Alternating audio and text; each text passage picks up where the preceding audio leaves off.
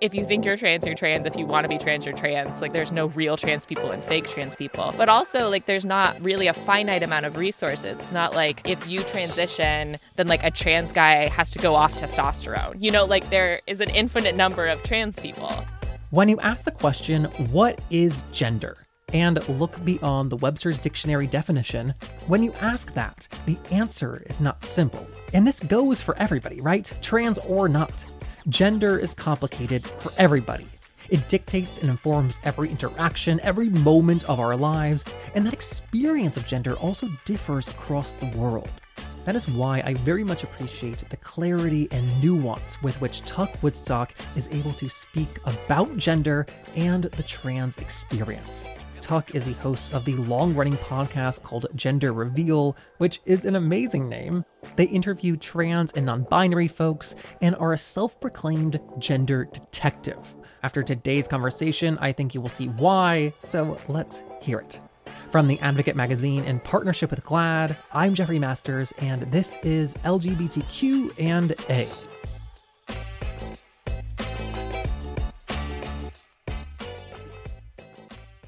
So, gender.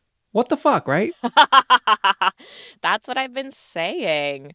I remember when I first started transitioning or thinking about transitioning, and I was so laser focused thinking about gender all the time.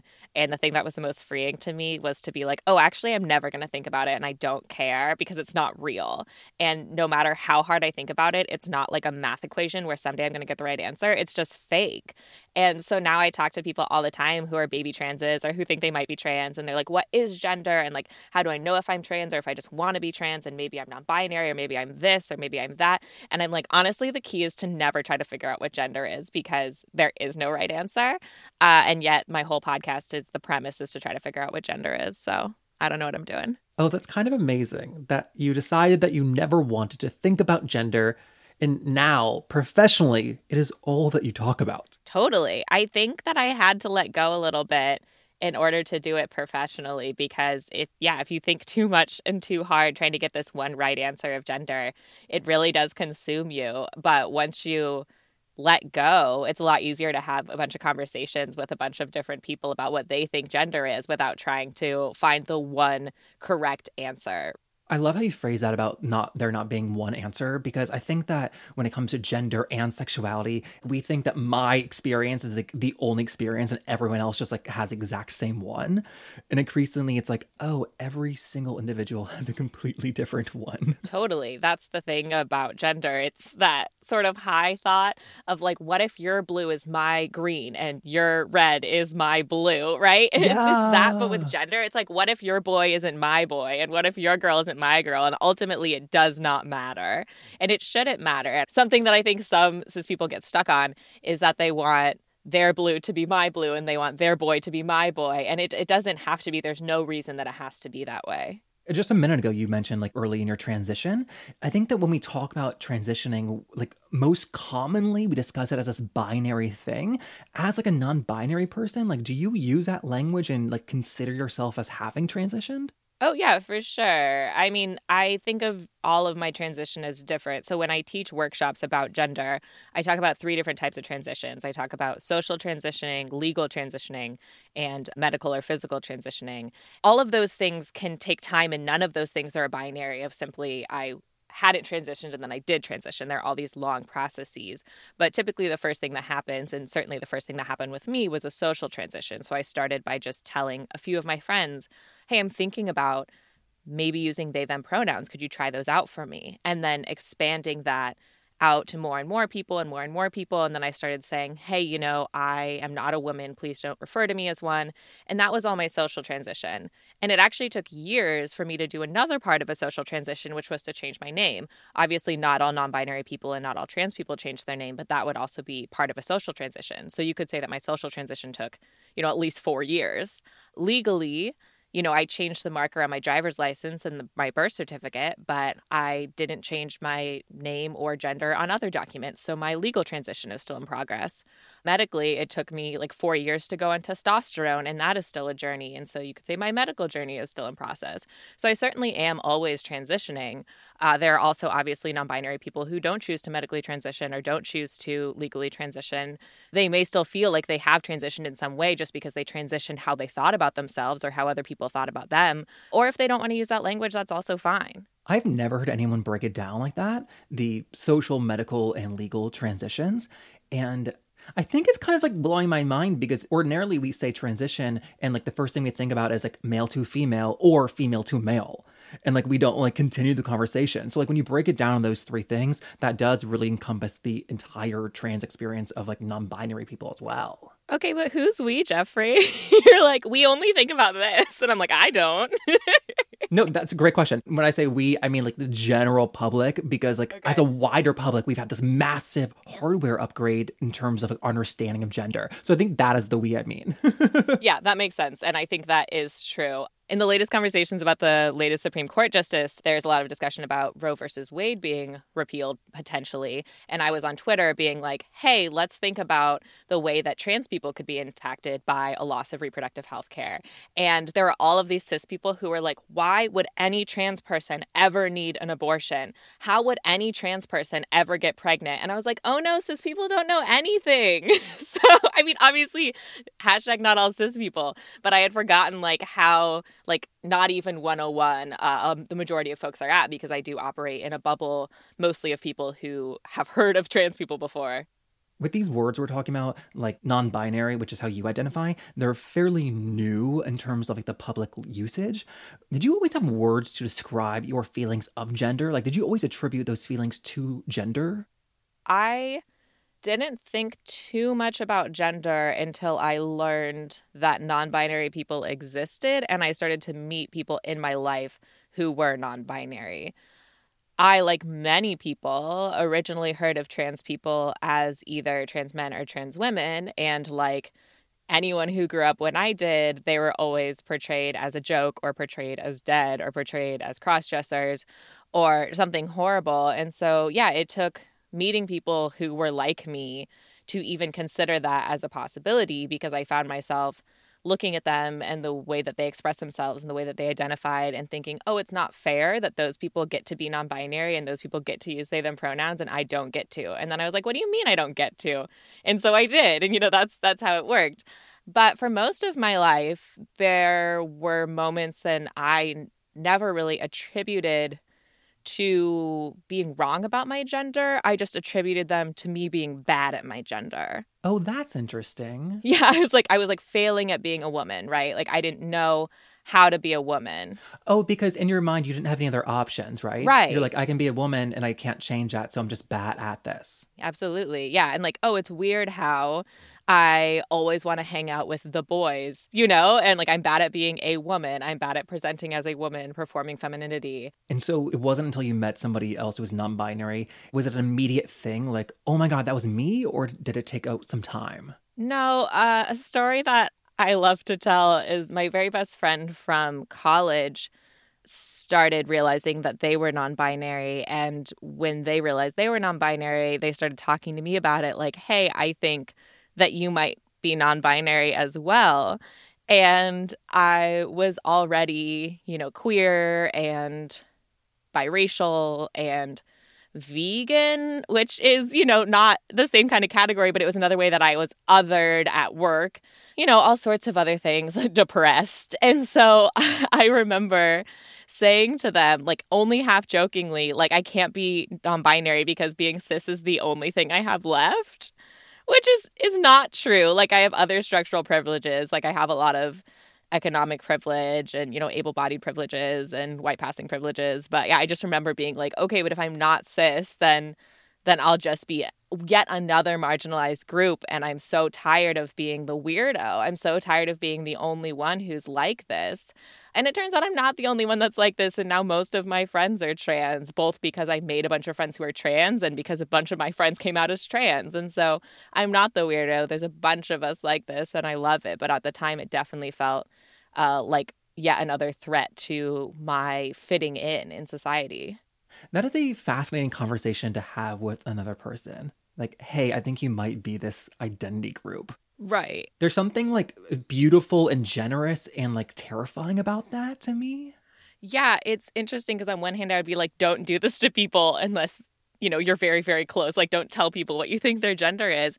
But on the other hand, I do feel like trans people do that all the time because it's really hard for people who have always thought of themselves as cis, as I demonstrated in my story, to wrap their heads around the idea that they could possibly not be cis. It's not always hard, but often it is hard, especially when you, like me, had always thought of it in more concrete terms or thought that you needed to know this your entire life in order to be trans, because we hear a lot of stories like, oh, I knew I was trans since I was 3 years old. And so cis people can say, oh, I didn't know I was trans when I was 3 years old, so I must be cis. And that's not necessarily true. I do think that trans people have a tendency not to tell people that they're trans, but to remind them like, hey, I hear the experience you're describing, and that's an experience that I had. I just want to remind you that like there are other options and it's okay to explore them, and it's okay to question the way that you're thinking about yourself. You won't be taking up too much space, because that, not to go on a tangent, but that is something I hear all of the time from people who are questioning their gender identity is like, oh, I don't want to take up space in the movement because they're like the real trans people. And like, I don't want to take attention or space or anything away from the real trans people. Like, one, if you think you're trans, you're trans. If you want to be trans, you're trans. Like, there's no real trans people and fake trans people.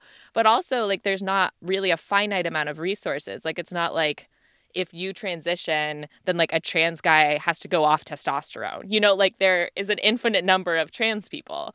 And so it's really okay to just play with it and see what feels good for you. You're not taking anything away from anyone. If anything, you're increasing the representation of trans people in the world, which is amazing. Is that anxiety? Is that also just like internally like a really amazing way to justify procrastinating for like coming out? Yeah, I think it's a mix of internalized transphobia, which is super real, and I also went through it, and imposter syndrome, which every trans person I know went through at some point. And yeah, fear. I think fear is really real. Like it's scary to come out as trans because you don't know how anyone's going to react. It's scary to be trans sometimes. Look at our political landscape. It's very scary to be trans. I don't know if I'm going to have workplace protections. I don't know if I'm going to have anything, healthcare access. Like, I can't even think of anything that it feels stable to me as a trans person. And so, yeah, it's very scary in a lot of ways, and it's new and it's vulnerable. And it's even more vulnerable when you're not 100% sure, which most of us aren't because, again, gender is fake. So how can you be 100% sure about it? But it's also exciting and wonderful and amazing and opens your eyes to this whole new way of being and existing in the world and thinking about things. And so I hope that people can think about the wonderful things about being trans and not just the scary things about being trans. With the 3 types of transitioning that you identified earlier, I want to go back to that for a second, just because I believe you've only been using the name Tuck for a little more than a year. Is that right? Yeah, it's pretty recent. It's funny to be a person who transitioned after making 5 seasons of a podcast because I can erase my old name from anywhere I want on the internet. But if you want to find it, like, just go to the first 5 seasons of my podcast. It's there. I'm not going to stop you. I'm not going to pull them off the internet or like somehow dub them over. So it feels vulnerable to have that. But something that trans people tend to do for each other is sort of try to forget each other's old names as soon as possible and sort of like blur their eyes a little bit when they see them. So people have been really supportive about switching immediately and sort of committing to try to forget that as much as possible. Isn't that an amazing example for us to have, like, someone like in like the public eye, someone with 5 seasons of a podcast who is like, hey, like, I'm still evolving too. Yeah. For a long time, I didn't think I was going to change my name. And then when I knew I was going to change my name, it took me a really long time to figure out what I wanted to use. And I had, a couple of false starts. When I did change it, I thought it was going to be really difficult because changing my pronouns, continues to be difficult. People still misgender me. And with the exception of my parents. Like, everyone switched to my new name so quickly. Like, I was shocked that so many people so quickly didn't question it. They're just like, oh, okay, that's your name. Great. Wonderful. Erasing your old name from my brain right now. So that was great. I mean, I think that just the act of naming oneself is like so powerful to be cheesy about it. Yeah. And it's fun because you can change it to anything you want. You know, there's this stereotype that I think has some truth to it, that many trans women just change their names to very normal names like Samantha, Sarah, Victoria, and meanwhile trans men are giving themselves the names of drowned Victorian orphans. My friend is Julian Bailey Fitzpatrick, you know? And then meanwhile non-binary people are naming themselves like Carrot, Machete, Tiger, Rock, Thread, you know? And so I named myself after a joke I made on Twitter, and I didn't mean to. I had the idea that I should change my name to Montucky Wood Snacks on Twitter, and it was clearly a joke to me. Montucky Cold Snacks is the name of a gay-adjacent beer from Montana, and at some point I just started actually going by Tuck. But, like, you can just do that. If you want to name yourself after, like, a beer from Montana, no one is stopping you, and that goes for cis people, too. You want to change your name? You don't like your name? Change your name. So the name Tuck, it kind of removes assumptions about your gender. Like, are you seeing that affect like how other people like perceive your gender? Yeah, sometimes. Not as much as I wanted to. It's funny because, you know, for a long time I was like, actually, I'm just non-binary and you just have to learn to disassociate gender with my name, and that's still true. But then I got tired and I was like, okay, but I am going to give myself like a little bit more of an advantage with this. And then I was still getting misgendered and I was like, what else do you want me to do? Like, this is how I look, this is my hair, this is my presentation, and this is my name. What do I have to do to not get misgendered around here? But, you know, one thing you learn about being trans, and especially when you're transitioning, is that some cis people assume gender in the most wild possible ways. Like, Danny Lavery was tweeting the other day about being misgendered all of the time with a full beard. And, you know, I hear stuff like that all the time from trans people of all different presentations. Is you can have a presentation that's more masculine than like most cis men or more feminine than most cis women, and people will still misgender you. And I'm just like, where are you getting this? Like, what is possibly signaling this to you? I want to ask you a question that I am really challenged by when it's turned on me for my podcast, which is like, what themes and patterns have you seen having interviewed so many trans people?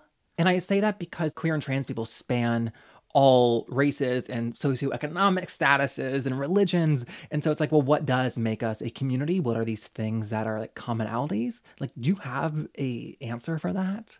I think that the main theme are that trans folks are very creative and they're very brave and they're very willing to do a lot of self-reflection and then be themselves, regardless of, you know, how that impacts them in the world. And so that's the main theme that I can think of, is just trans people have done a lot of work to understand themselves. They've done a lot of work to understand society and their expectations. They've done a lot of work to distinguish their wants and desires and needs versus what society is telling them they should want and desire and need. And I think that's all true about queer people too. I'm not trying to draw a line between cis queer people and trans people, but I think that's true about our community in general.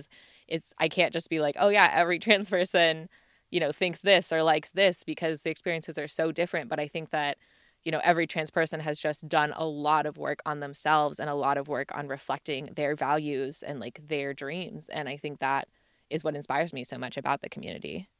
I love that. I also was curious because I also don't know. I don't know that I have an elegant answer for that, but all of the answers I would have given you even like 2 years ago have changed because of the generational differences between the community. For example, I would have told you that like the vast majority of queer people feel like outsiders when they were growing up. It was like a common thing I heard year after year. And now with so many queer people like being young, that is like not a thing actually anymore, which like is wild to say because it was like so ingrained in my own experience. And then with trans people in particular, I don't think it can be overstated how wild it is that people growing up now understand that the gender binary is a construct and that gender is mutable, where that was something that you and I had to learn, you know, but for them, it's just like an understood fact. And I think that is going to be like a massive game changer for their experience. Yeah, it is absolutely unimaginable to think about how different my life would have been and my friends' lives would have been if we had known 10 or 20 years ago or 30 years ago that it was possible to be trans or to be non-binary or to otherwise not identify with the gender we were assigned at birth. I can't overstate how different a lot of my friends' lives would be if they had been able to go on puberty blockers before they went through puberty, right? Like their whole lives would be different. I am really, really, really excited to see what the future looks like in terms of gender, especially with these kids who know they're trans from such a young age. I'm also excited and encouraged by how many parents are showing up so strongly for their queer and trans kids. You know, that is also unimaginable to me. Imagine having a parent who is like, I love my trans son or my trans daughter or my trans kid, and I'm going to go advocate for them at their school or in their community. That's incredible. Like, I cannot imagine. And I think for older trans people, I can't believe I'm older already. I'm like a young trans elder. But, you know, like, I think that sometimes, like, some of us get a little bit jealous. I know I get jealous thinking about what that experience would be. But I'm also just so, so, so happy to see that on the horizon. Yeah. Now, going back to your name for a second, you said that you grew tired with the assumptions about your gender that came with your name and constantly having to explain it. How much does that also affect how you dress and present day to day? Yeah, it's a good question. For the first 4 years of me knowing that I was non-binary, I was very adamant that I was not going to medically transition because I really liked my body, and I still really like my body a lot. And I wasn't going to change my name, and I wasn't going to change anything about myself that I didn't want to change. And that cis people just needed to figure out how to gender me correctly without me, you know, changing myself to fit what society thought of as not a girl. And yeah, then I hit a wall where there were two things that happened. And one was that I think my gender just continued to change and continued to move away from womanhood. And I genuinely just wanted to explore, you know, testosterone or a name change more than I had wanted to previously. But also, I was just exhausted by getting misgendered by strangers and knowing that that was never going to change unless I took certain steps. And it might still not change, you know, but I had started feeling really dysphoric when I used women's restrooms. And so, you know, when there wasn't an all-gender restroom available, I would use the men's room sometimes. And I knew that I wasn't going to pass in the men's room. And I knew that I could use the women's room for safety. But, like, I don't want to. I don't want to use the women's room. Sometimes I do because men's rooms are horrific. But, you know, sometimes I don't. And I just wanted the opportunity to not even pass as a man. Like, I don't want to be seen as a man all of the time, but to be just in the middle enough that I could be given the benefit of the doubt. And so, you know, if people saw me, they didn't necessarily think, oh, that's a boy. Like, that's not what I want. But they might think, I don't know. I don't know who that person's gender is. And the thing that's really wild about that is what that means is that my ideal gender is one that causes me the most potential for harm. It makes me the most at risk because if you look at violence in trans community or in gender nonconforming community, it's not necessarily, and I think Meredith Toulousan wrote really well about this, it's not necessarily directed at people who are trans. It's directed at people whose genders aren't immediately legible or people who don't seem cis or don't seem gender conforming. And so there is something really privileged and really fucked up about aspiring towards a gender that increases my likelihood of harm. But that's also like what my gender is. And I think grappling with that has been really, really difficult for me. And it's something that I still think about like all the time. I mean, I think for people who, you know, have questions about like the trans experience, who like maybe doubt like what non-binary is because they only have like an intellectual understanding of it and not, you know, a guttural feeling of gender in their body. I think that what you said about choosing this gender that could bring violence and harm to you, to me, that is the most like legitimizing argument. It's like the world is run by like white men. And so for someone to say like, actually, like I'm a woman, it's like to give up that power. Like, I don't think you do it like lightly. You do it because like, this is who you are. It's not like a choice. Does it sound crazy? Yeah, I think you're right. And I think you're 100% correct. And also, if it was a choice, that would also be fine. You know, like if we got to the point where people felt like they were choosing their gender out of a buffet of options and they had the potential to be many different genders and they were choosing that one, I would also be very okay with that. The same way that like people are always like, don't say that being gay is a choice. And I was like, right. But also sometimes being gay is a choice. And I also support that. Like some people are born gay, some people become gay, some people have being gay thrust upon them, you know, et cetera, as a wise man once said. And like those are all valid. But it is in some ways a choice in that like I get to choose how to present and I get to choose what to do to my body.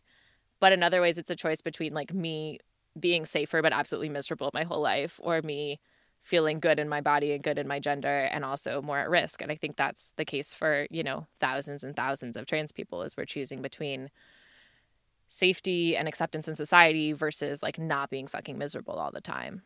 Or being miserable in like a new fun way, you know? That's the trans experience. Just kidding. And so are you able to access different worlds? Like trans men talk about not knowing that like men said hi to each other on the street. Like are you like taken off guard sometimes when like you're like read as a man and like have access to that? No one reads me as a man. No, sorry. It's very, very rare that I'm read as a man. And so I haven't really experienced those, but I have noticed things. And I have started to be aware of the changes in my behaviors and my demeanor that I would need in order to pass as a man. And some of them I'm just like not willing to do. Like I realize that when I'm ordering a coffee, I say, "Hi, can I have a coffee, please? Oh, what size? Oh, medium, please. Would you like any milk in it? Yes, oat milk, please." And I was like, I have to stop saying please. If I say please 4 times, they're going to know I'm not a man. Or if I like, you know, pitch my voice up higher, or like, you know, when I'm trying to be non-threatening, they're going to know I'm not a man. But something as simple as when I started using the men's room, something that trans men and trans mass non-binary people talk about a lot is that like maybe pre-coronavirus, but maybe still, I don't know, men don't wash their hands a lot of the time. And so we're like, are we going to get clocked if we wash our hands? And that's like a real actual discussion that trans men have, is like, do we not wash our hands in order to pass? And so there are some things that, yeah, I'm like not going to do. Like I should still say please. There are some times when I'm trying to pass more and I'm much ruder and it sucks. Like I hate that. Like not overtly rude, just like less openly friendly. That's the point where I'm at right now. Maybe someday I'll get to the point where, you know, I'm talking to a cashier and they go, man, bro, man, bro, man, bro, which I've noticed with other people, but I'm not to that point yet. Before I let you go, I just want to, we've talked everything about like gender, but I'm curious about like sexuality, especially since like the like language we have is limited, where like the word lesbian assumes the gender of like both parties. As you've like figured out that you were non-binary the last 4 years, like have you had to like evolve how you like describe and think about your sexuality? Yeah, so I never identified as a lesbian, even when I thought I was a cis woman. I think that's to some extent because I always had dysphoria around it, and also because my queerness was evolving. But when I was younger, I thought I was straight for boys. And then when I thought I was a queer cis person, I thought I was gay for women. And now I'm like gay for boys. You know, like it's been this whole 360.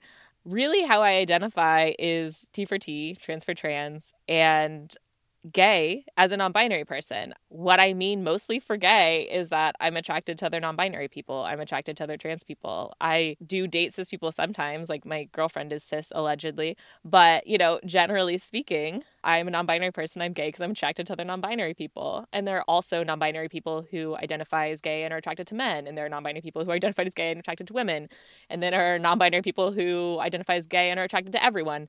And so I think that's one of the fun things about being non-binary, is that, like you said, like the language isn't made for you and doesn't apply to you, and so you get to just choose whatever you want. And there's something really, really, really important to me about identifying as gay specifically. Amazing. And I think that is such a great place to leave it. So thank you so much for talking to us today. This has been great. Thank you so much for having me on the show. And a big thank you to Tuck for that. Once again, their podcast is called Gender Reveal, and a new season's coming out next year. Now, we will be back next week with Alona Verley. They're the amazing drag queen from Canada. She's also Two-Spirit. Please make sure that you are subscribed. You can do that in whatever app you're listening to us right now. We're brought to you by The Advocate Magazine in partnership with GLAAD. Come check out all of our amazing work at advocate.com and glad.org. All right, I'm Jeffrey Masters, or as you might know me from Twitter, @JeffMasters1. I will see you next week. Bye.